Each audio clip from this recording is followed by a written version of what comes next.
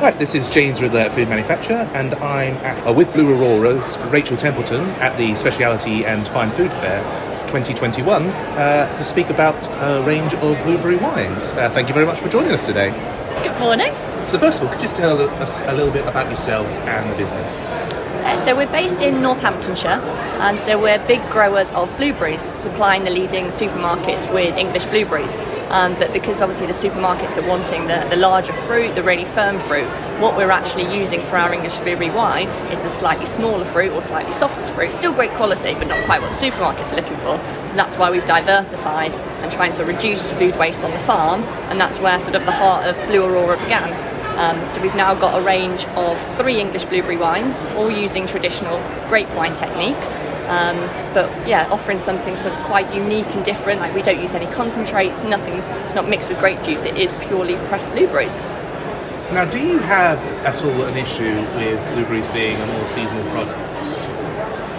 No, because we're picking from sort of middle of July until sort of mid-October, and 2 of our wines, so our Duskin and Midnight, both use fresh blueberries, so we tend to have sort of in September is when we tend to do the pressing, which actually works quite well because we tend to have quite a large volume available then, whereas our ice wine, we're actually freezing them post-harvest, so whenever we've got sort of more excess of the s'mores available, we can actually freeze them then, and then we keep them in a store ready for pressing in sort of December, January time, so it works quite well really.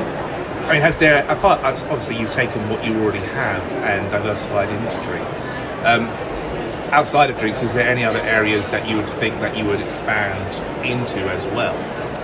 Not at the moment, I don't think. We're constantly looking at new blueberry varieties. So we've got some new varieties, one called Crunch and one called Grande, which are really large fruit, really crunchy.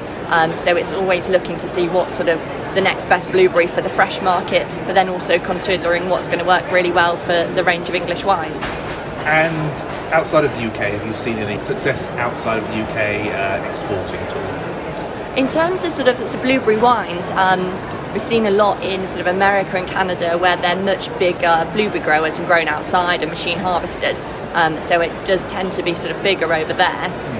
Whereas, yeah, in terms of English blueberry wines, I believe we're sort of the only one on the market at the moment, which is brilliant.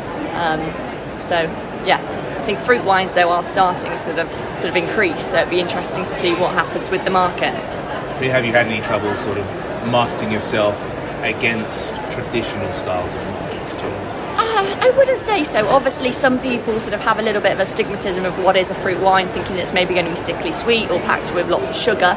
But with our range, we're really trying to just let the blueberries sort of talk for themselves and keeping it really pure. And also, we're not trying to compete with grape wines. We're a completely different product and just something quite unique. So we see ourselves sort of separate, really, to them. Now, a lot of drinks companies obviously faced a lot of hardship over the past 18 months because of COVID lockdown measures, meaning that pubs and clubs, food service situations they can't sell into.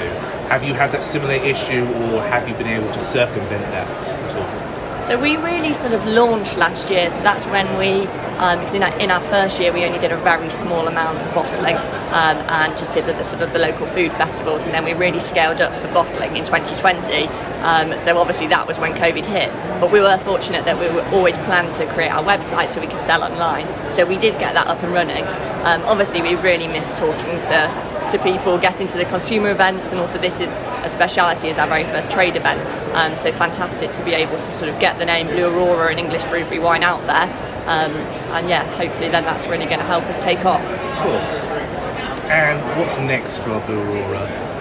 Is there any other specialities of wine that you're going to be expanding into the future? And are you going to expand further into maybe retail settings as well? Yeah, definitely. Like at the moment we're just sort of in a handful of farm shops, delis, a few wine merchants and a few restaurants, but we really want to sort of expand on that. We've had some fantastic meetings with people at speciality to do with sort of hampers, more different restaurants, bars.